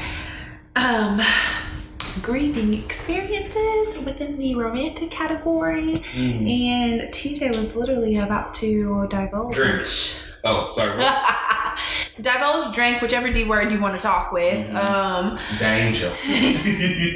Danger. He break like an old person. You can't talk to him. Never mind. Anywho's, TJ was going to continue on with this category and this topic with his experiences. So I'm gonna pass the mic, literally, to you. For me, again, have not been in very many relationships. Unlike Miss Natalie over there, I was. What relationships have I been in? I was a late bloomer, and in high school did not give a shit. So it wasn't in any relationships, man. It wasn't until college, I guess, was when the situationship started for me. However, I think the only time that I ever grieved one was probably this recent one, and it is the gift that keeps on giving. Because yes, you have these ideas in your head of what the relationship, and I guess that's the problem. You have these ideas of what a relationship should be in your head, and then when it doesn't meet those expectations or look similar to the idea in your head, then that's when you are so distraught and grieving and all that fun shit. I will say, in that sense, it has become more difficult to grieve something again. See, it's harder when they aren't dead. Just I'm kidding. It's harder grieving something that is consistently around. Right. And you can, at least in my experience, it's like trying to maintain some sense of normalcy in it that is probably more detrimental instead of just, like we had spoken before, a clean break in situations. But it's hard because you're used to this. And it's like... And you're still holding hope, too. And what does hope breed? Eternal misery. So I think that's one of the things, and it's like I try to use this sentence, and Drew said this all the time. Not my circus, not my clowns, but I love the show. I can't leave in this instance, and so I'm just like, it's weird. You can leave, but you won't leave for good reason. I paid for this. But that goes to you put energy and effort into it. You do, and it's so like starting over isn't fun, especially because just relationships are weird. So I just don't want them anymore, and that's a terrible outlook to have because that's a terrible outlook to have based off the way that you developed it. If that was just your outlook from the get-go, cool. I mean, it was. That's the thing. Slightly, but I think it was still developed from a malignant place. That's not cancer. It's a clown. Sure, we'll go with that. We will. We'll go with that. Yeah. I know by this point. What are y'all doing upstairs? I don't know. Maybe they're working out, and if so, more power to you. Jesus. Right. No, I don't know. It's weird because it's one of those, in my case, where you get to a point where you feel as though you have the dust is settled in your grieving process, and then something comes wrong and shuffles their feet, and then here comes that dust kicking up again, and you're just like, oh, let me get my mask again and go through this lovely thing, and then you get through it and you take your mask off, and it's like, oh, here goes more shuffling.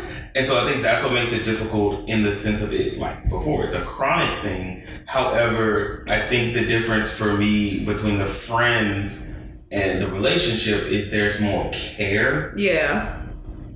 There's a deeper, intimate level of knowing a person in a relationship. At least in the friendships that I've lost, there was no deep, intimate bullshit. So it makes it difficult because this person knows you and you know this person more.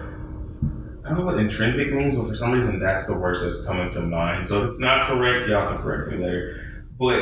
And so that makes it more difficult because this is your person. And you have this idea, or you think that you're building a life with a person. I don't know why I did my hand like this when I did that, but you're building a life with a person, and then I said, it's more permanent. Like it's more like.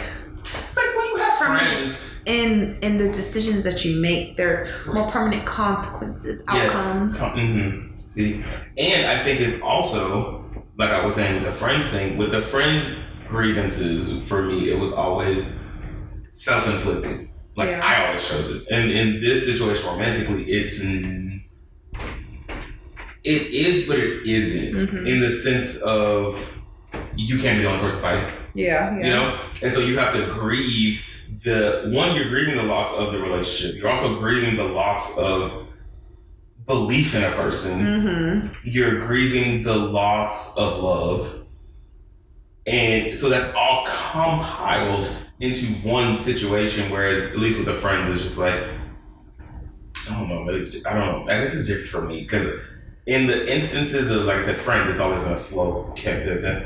But I think with relationship for me, because there have been multiple, it's been all my eggs in one basket. It wasn't like I was like a serial dater and it was like, oh, I can just cut you off and move on to the next person. Right. It was like focus. Whereas in friends, like, okay, I cut you off, I still got other friends. And so I think that's what makes it more difficult too, because there isn't a replacement to distract from what you're going through. And obviously you can lean on your friends to do it, but it's not the same. I'm not one of those people that's like having sex with my friends. No shit. He's not talking about me, y'all. No, I haven't been having sex with you. Oh, I'm no shade to you. Oh, yes. It's one. Because there's some people out there that be like, oh no, we're just friends Monday through Friday, but then on Saturday, Sunday.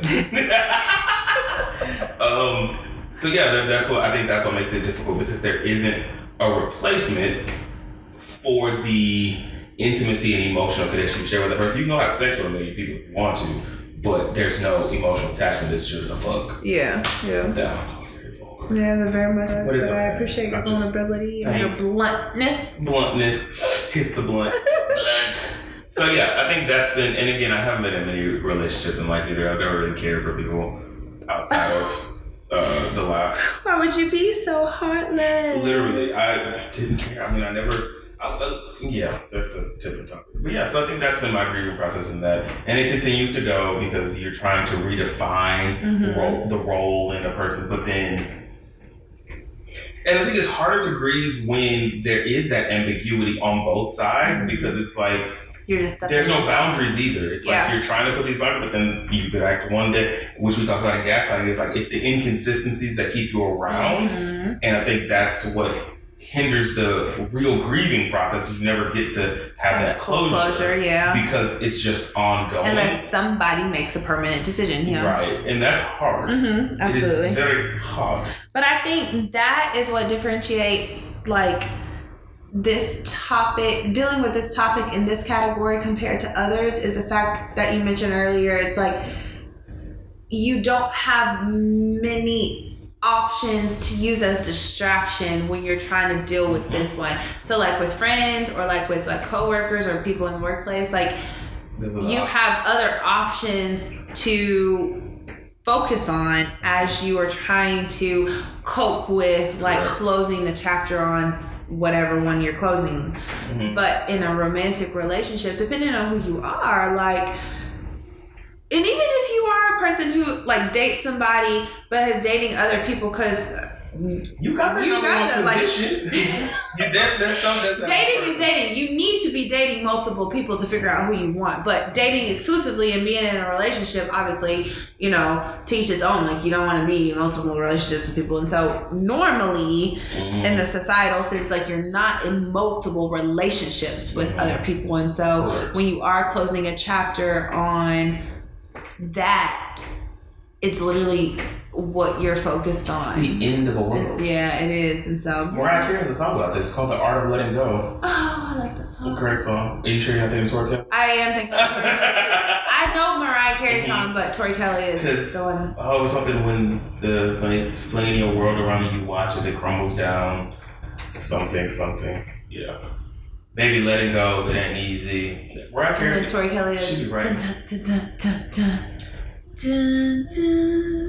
Okay, can we get to lyrics? I don't know that one. All right, so then so that's what relationships are. I didn't. Yeah, that could be a whole another. Yep, episode. that's what I'm saying. I don't want to get too deep in it. But the last category before we go into like the miscellaneous and the wrap ups and other questions I have familial. Is familial. I'm really hungry, and I don't know why. I'm not hungry, but I could go for a taquito. I got 3 left, y'all, from our lunch from earlier, and I could eat one. I think I might put all of them just in the air fryer. Well, you do that. I'll go to the store. Anyway, this is so outside. McDonald's. Most likely. And everybody says I should stop eating McDonald's. I don't eat McDonald's often, but it's just so convenient with you. It really is. It really is. That's how they get you popular. This is so besides the point. Anyway, so yes, familial. I'll let you start that one. So, for me, familial, I think I kind of alluded to this. I like that word. Alluded to this when we were talking about the gaslighting episode with family relationships and dynamics and what that looks like.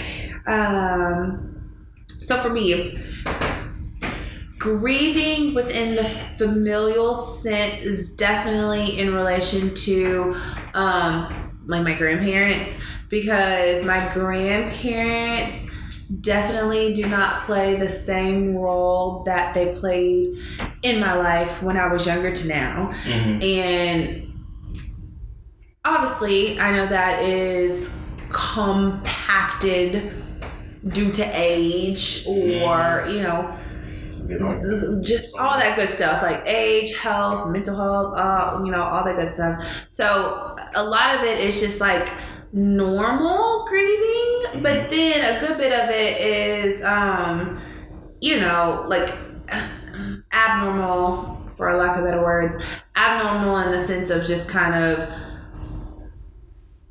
saying things that I've always seen have been there, but now saying them because I'm in a different stance in my life. You know, just like within the Black community, like you are,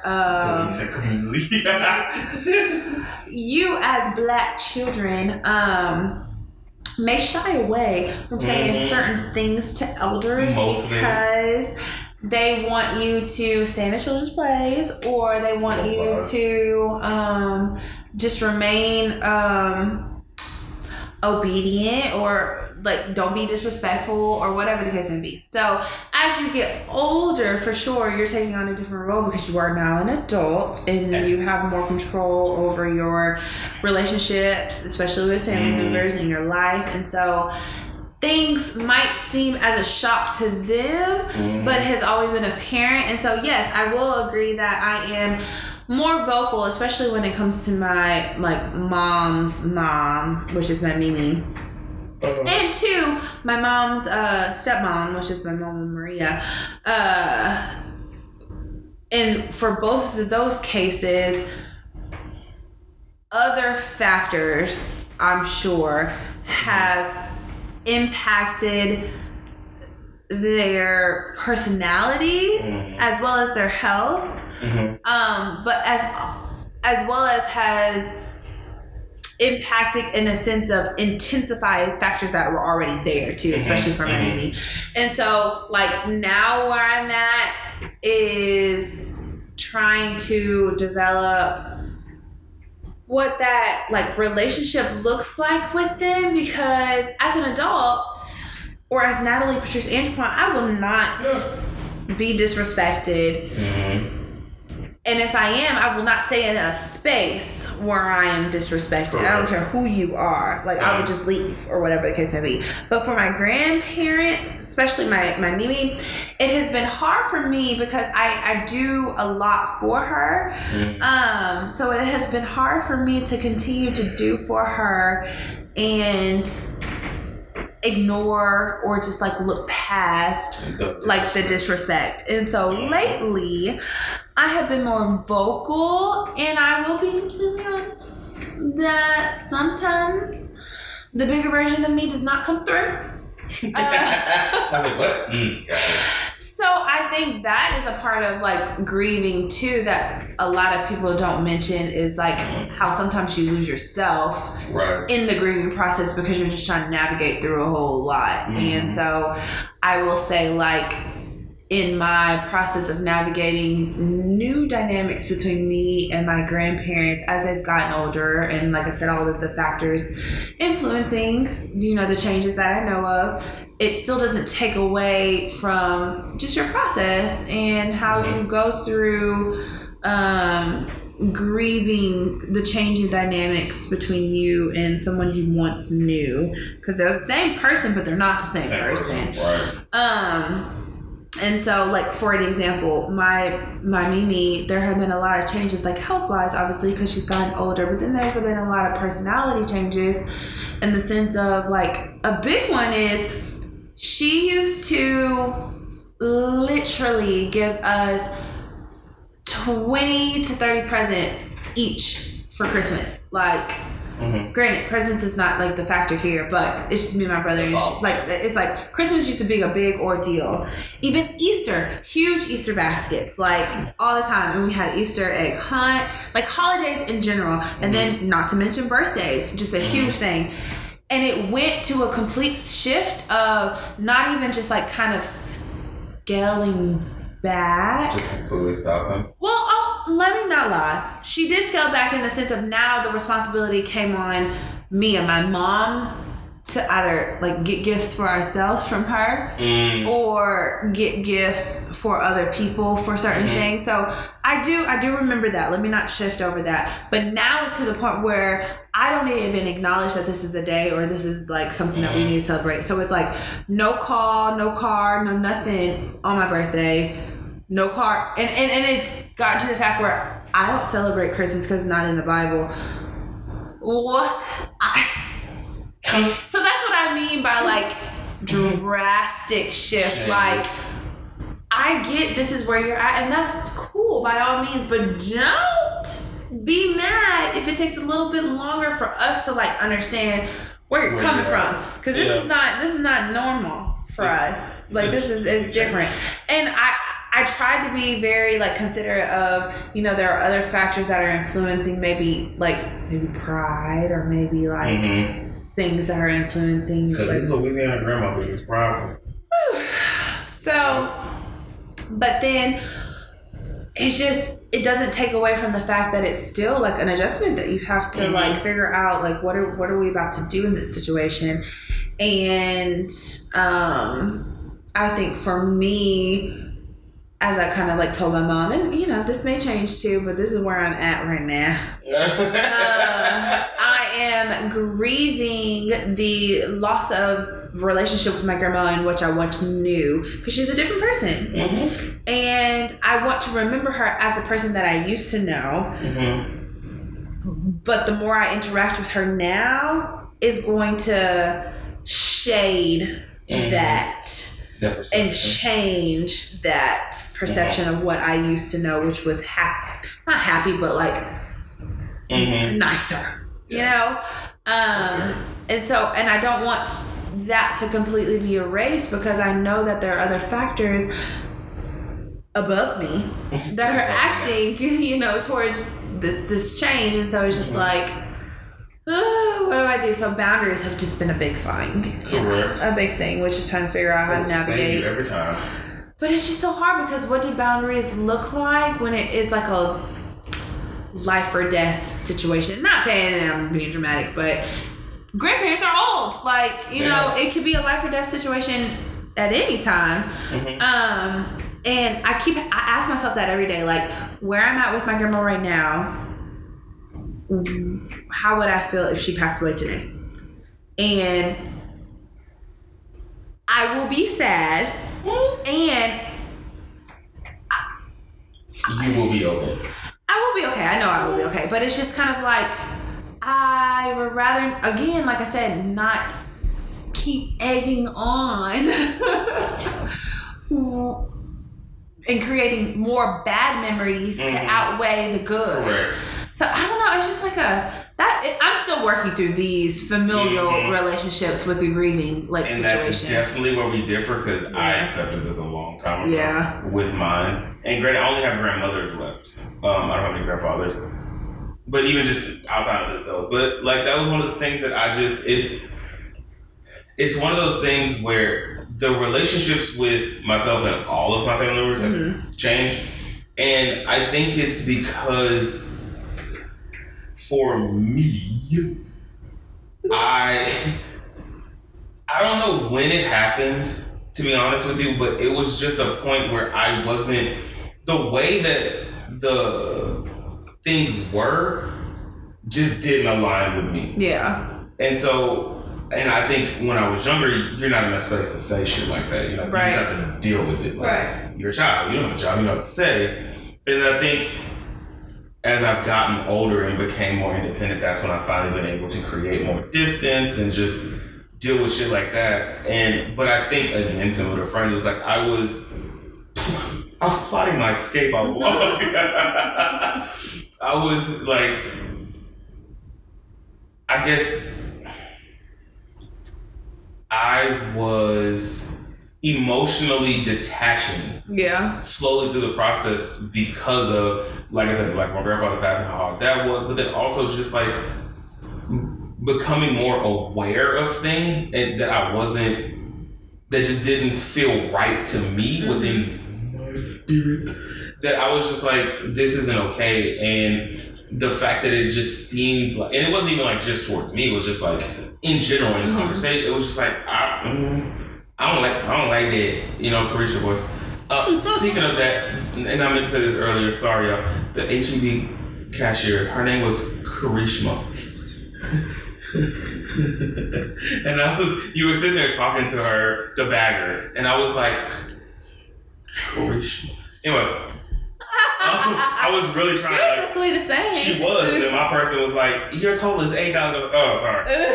Anyway, no, so like I chose to just let that, because I feel like with my mom, that happened really young because I just saw how she would handle certain things, like where her priorities lie. Yeah. And not to put people on blast, but it always seemed like it wasn't me. Uh-huh. And so I was just kind of like, oh, okay. So now we adjust our expectations then. And I don't know if that's me being just this super aware child. Maybe it was me being a Cancer because, Cancers are emotional. Goodbye. But also... But you're not. I try not to be so hard. It'd be annoying. That's what I hate when I have to get emotional. Oh, it annoys me. Anyway, or just being intuitive and realizing this doesn't align with me. I don't fucking know. I honestly can't say why, because that happened young with my mom. It happened very young with my grandmother. My dad was a little more difficult because of how much financially he provided, and it was hard to be just like, no. But then I think maybe with him it came with my sister's situation and how all that played out. Not the that situation, but when I think she got pregnant with her second child, when that came around and how that was handled. And it just always, it lingered. It made me adjust my expectations of what those relationships would be like, because it always seemed like, specifically with him, it was either my way or the highway. Right. And his way wasn't a street I wanted to drive on. So I'm just like, okay. So now that's when I need to set myself up to be independent, and I have to deal with these things, but that's the only way you're going to get out. And I think that's kind of where it was with a lot of familial relationships. Is just like, this isn't how I want it to be. What can I do to prepare myself to not have to deal with it? Right. Which helped. I'm not gonna say helped. Which is one of the reasons why I don't have these close relationships with family, because I was always ready to just go. Yeah. Or I wanted to make sure I was mentally ready to go. Which is why I don't have these, like, I grieved my grandfather. I was young, and I don't think, maybe that was an eye-opening thing about, death and mortality, and that was the first real big one for me where I was just like affected. Mm-hmm. But since then, I've just been, okay, I know what's gonna happen. So Do you feel like it acts as a barrier to you actually letting good people in who are emotionally beneficial to you? People, as far as just like any people or family? Let's say any people. I don't know. It's possible. And it's funny because I listened to another podcast and they were talking about, funny enough, gentle parenting again. and it was funny because it was the same one from the last time that I listened to it, but she came back on like almost a year later. But she was talking about how they were talking about, like, this time it was from a parent's perspective. And she had mentioned something about how parents, it's like how we're raised, or like how they were raised or whatever, and how they have this, you gonna follow my rules, and they want to be these big disciplinarians, and then when they get older, they want to have this close relationship with their child. But it's like, what did you do back then to foster us having this relationship? And so I think that's why now things have changed for them, because I just accepted that this is how it was going to be, and I'm not going to be involved in that. Yeah. And now all my little families wanting to be also, hey, and I'm like, what's going on? Who are you? Get back with the stick, spatula. I don't know where spatula came from. We're going to flip it. So and I guess that's what makes it hard too, is when you've already gone through the grieving process of something and others haven't. Right. Or the other person that you're dealing with hasn't. And so they're trying to, connect and do this stuff, and you're so emotionally unavailable that it makes you come off as an asshole. Right. When it's like, you're just 10 steps behind me. And going back to relationships, I feel like that's where I am in the relationship thing, is that I'm still grieving. The other person has moved on, quote unquote. Yeah. Allegedly. And so it's like we're in different places of grieving, and in any sense, I feel like that is what's made specifically relationships and family difficult, is either I'm in the place of where I've accepted, and now I'm having to deal with people who haven't and are making me feel like the bad guy for not wanting what they want. Yeah. And it's just like, can we just not? Mm-hmm. Because at the end of the day, I've set my boundaries, and I'm like, specifically with family, because like I said, my grandmother would do that all the time. Well, you don't call, you don't text. It's like, do you not recall what I have been through with you? Do I want to continue this? It's like, why would I? And I think that's the thing. Again, but that's why I think factors are acting against you. Like, there might be other factors that are making her delusional, but to some certain extent, it's part of the personality that's just being intensified by whatever it is. And I think maybe then now that's me being a catalyst for their grieving process of dealing with, now how you they have view their relationship with you. Correct. And there's no one's right, no one's wrong. It's just perspective. It's reality. Yeah, this is just where we are. And I don't think I don't know. That's just how I view the death. The ideal death. Right, of the familial. I don't even want to say structure, but just like the what people perceive family should be. I agreed that a long time ago. My parents got divorced when I was super young, so it's like grieving traditional family senses, and then I've seen so many different types of family senses, which is probably what shaped my idea of not wanting to be married and not wanting to have kids. So it's like I don't know, just I guess I've processed those a lot younger, and to where, which is probably why I never wanted to have relationships in high school, because I was sitting here dealing with all the bullshit of my mom and that nigga, and so I just didn't want to. And then I think for me, and I don't think this is going off topic, but it might be. Like I said, as a Cancer and as a person, like I feel shit deeply. Like I be feeling it, but then I choose, because emotions and men and blah blah blah blah blah, that I choose not to show it. But it's like a lot of the times that's why I choose not to engage in certain things, because I don't want. Because I will. How you say you can cry the drop of an eye, I can't cry. But I will feel it, and it will make me feel bad, and then I overcompensate to try to make people feel better, and then I go home feeling depleted as fuck. And that's another topic too. But you probably overcompensate by something that they don't need. Correct, 1,000%. Yeah, but it's still energy and effort from you. But yeah, that's another topic too. So yeah, that's where my familial grievances stand. Grievances. Those, in a workplace, it's the grievance box. You ever had those at the workplace? Are those words derived from each other? Grievance and grief? Yeah. Oh shit. The light bulb literally went off, y'all. I say yeah, but I'm pretty sure. I'm like, is it? Okay. Anyway, so yeah, that's where that lies. Okay. Lies. Well, so I think we kind of covered my next questions, wrapping this topic up as we were talking about it in each category. It's just like how we cope with it, and so we've kind of talked with it throughout each. No liquor. Okay.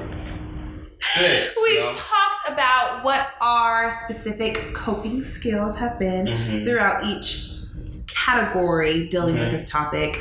But do you have any more to share just in all, like when you think about like grieving something or just like adapting to change? Like I said, adapting to change is completely different from grief, but just kind of generalizing the topic in general. What's your go-to coping mechanism for just dealing with change? In the caption was that blows raspberry. For me, my go-to coping, I feel like I said that in, was it Gaslight? Was that the Gaslight episode? What episode was it? Oh no, I don't fucking remember. I think, sadly, drinking. Actually, no, isolation is my go-to for those. It's like, I'd rather just be by myself. Like, I'll put my phone on D&D and just sit in it. Yeah. And I think, and you know what? Maybe that's what's also made my grieving throughout the years easier. I'm an only child, so I've never had. It's like if I was pissed at my parents, I can't go talk to my parents about being pissed at my parents, so I would just sit in it, and just allow whatever feelings I was feeling at the time to just be there. Yeah. So I think isolate, and that maybe that's taught me to isolate to deal with shit. But that's always been kind of the thing that I've done, like even with shit with my mom, shit with my dad. It's like, hell, this podcast is the most I've talked about shit. She with mom, she with dad. Must have talked about shit. Yeah. So I think that's been I'd rather just isolate, deal with the initial, and then I think after that is when the toxic coping goes in, which is drinking and sex and partying like any other typical college person would do. Because luckily I haven't, well, I say luckily I haven't, and I'm literally grieving shit now, but that's out of college. So I think that's been mine. What about you? I would have to agree. I think maybe in a different fashion, but similar too. I think my coping mechanism is like isolation too. Not to the extent that I go and do not disturb, but it's just like I handle things by myself better. So I think for me, my isolation is a bit more beneficial because that's not the end all be all. I do other things after that. I think as I've gotten older, I've recognized which category of coping skills I need to pull from depending on the situation. And so I always say, like, if it's something out of my control, let me utilize distraction. And so I kind of tend to the enjoyable things in my life that I could just like occupy my time and mind with. But if it's something that I can control, identifying what I can control, and then spending more time in isolation, figuring out how I need to address what I can control. But that process is a little bit longer. Annoyingly. So, but yeah, similar, definitely. And so, okay. Somebody gets you like you. Exactly. And we have other people's opinions. But what happens when your brain don't get you? It'd be weird, right? What you do? Or what happens when your brain is against your heart, which is against your feet and against your tongue. Like, so you walking different, talking different, you thinking different. You what? Thinking. Oh, I heard you stinking different. I was like, what did that do with anything? No. But okay. Sorry. That was me laugh. I guess I heard this. Okay, well, that was my topic, and to the, extent that I wanted to cover. Yo, G series. You gotta find one more G. You gotta find one more G to wrap it up. G series. Every series end with 3. Just unique.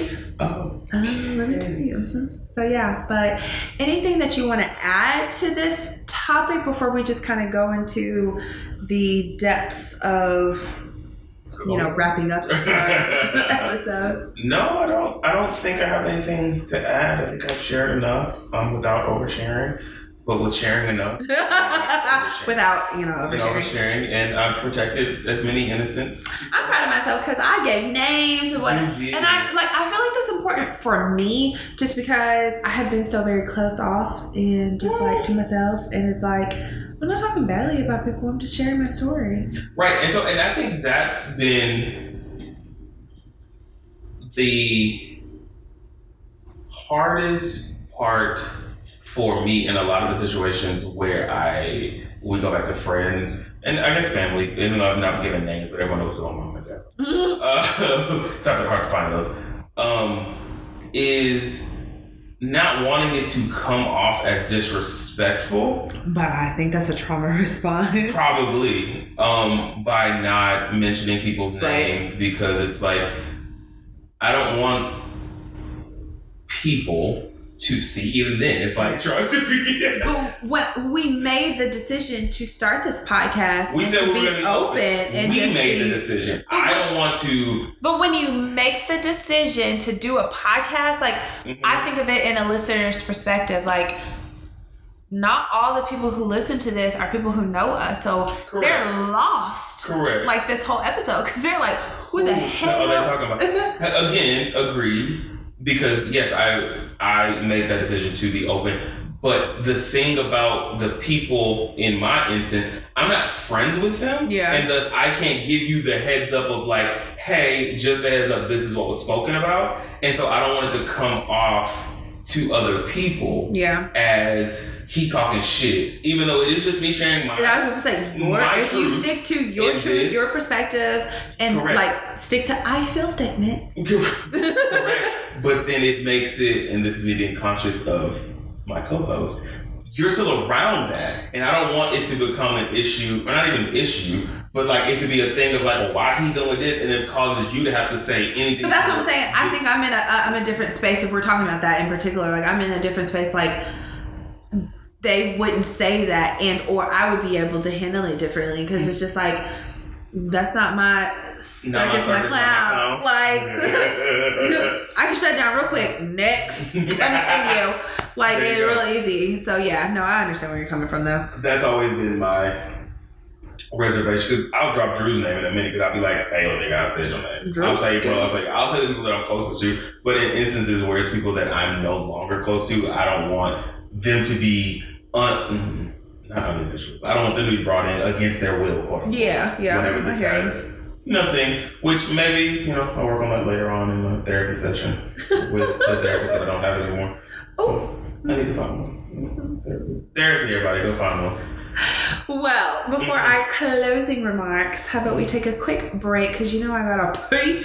As always. Actually, as not always exactly. So retract your statement. Water, huh? I'm cleansing my soul, my body, my spirit. And we'll be back.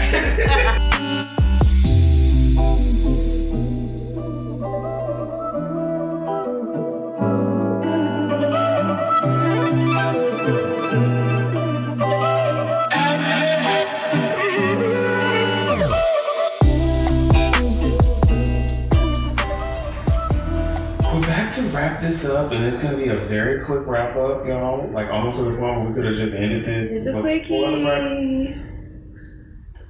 I don't know what song you were. $5 signs, Hitmaker. No, I don't know. I don't know that song. We need to start inserting little clippets of songs that we reference to make it make sense. I don't think we get sued. We could try it. Oh, I don't know. Oh, that's a good one. I don't know. Never mind. Don't know if we will get sued or not. So yes, I actually think this was a good episode. Look at you getting us. I will say I think our next episode, which is to shoot the shit, needs to be a little bit happier. Yeah. Because it's been 3 episodes of down in the dumps, and y'all got a nice little variety, and now I'm happy. I'm already happy. Even though, again. Don't get me wrong, I'm happy. I mean, happy is a mood, not a goal. Like, so it's not gonna be my consistent state. Ooh, that therapization of the word happy. Anyway, so yes, we'll try to bring it back up on the next one because when it's up, then it's stuck. Lean. Okay. But yeah. So any closing comments from you, Natrond, Nelly? No, I don't think so. Obviously, I need to start getting dressed. Oh yeah, you got a party. Oh, and I'm not babysitting anymore, y'all. So I got the house to myself. So party over here. Yeah, listen to this and do not come to my house. He lives at cut. Literally. No, I don't think any closing episodes for closing what? Me. Closing. Well. Closing remarks for me, but as I was saying that, I was thinking about a TikTok that came to mind. Remember, I had played the girl who was like aggressive positivity or whatever, and maybe we can post her TikTok. But is this a laugh before you leave? Is that what you're giving? It's a laugh before you leave, but not really. That was a mental health. It was aggressive. Like it's more so of a mental health moment. Oh, okay. Because she was basically like something about to the extent like tacos fall apart, get all messy, and you still eat them. And she was like, "So bitch, get up, because even if you falling apart, we will still eat you." I was like, okay, girl. But, and then the comments really send me over. The comments are pretty funnier than the videos. Never resonated more. Like the comment was, she was like, well, the way that you explained it. I am 100%. I do resonate with that, and I second what she said. And I was just like, that's hilarious. Tacos do. They fall apart, and you still I got eat them. tacos. Because they don't fall apart as much. But they still drip at the bottom. Drip, it's a very messy process. Yeah, right. Okay, good job. So basically, that's kind of like the mental health. I don't have anything either, but what I will say is what? I keep saying that mental health episode. This was a mental health episode. At this point. is to be sure to follow us on all of our lovely socials. Well, there's only two. Instagram and TikTok at Crazy Little Pod. Subscribe on Apple Podcasts and leave us a review and rate the show so we can know how we're doing and all that stuff. I did have one where I wouldn't listen to one of the other episodes and the sound was weird, so I did try to change that up on this one, so hopefully you can hear us both more clearly and it don't sound like Natalie's in Alaska and I'm in Florida. So follow us on that, SoundCloud, Spotify, all those other things, Anchor. Other than that, I really do want to start bringing questions into this, so please send us questions at askcrazylittlepod@gmail.com. That way we can put y'all business on Front Street and stop putting ours out there. Because I'm so tired of it. It doesn't have, you don't have to put your name. We'll protect the innocent. As I do, I don't say names, right? So I protect y'all innocent and uninnocent people. But that is all that I have, people. Thank y'all for listening. As always, be sure to tune in 2 weeks when we drop another one of these things that we call a crazy little thing called. Anything else, Nat, before we run up out of here, or you go shower up out of here? Oh, you shower. Right, as I go run to McDonald's. Nope. I think I'm good. All good right. episode, good talk, good catching up, good chat, all that good stuff. Right. And on that note, we will be out of here. And by the time this episode comes out, Natalie will be nanny.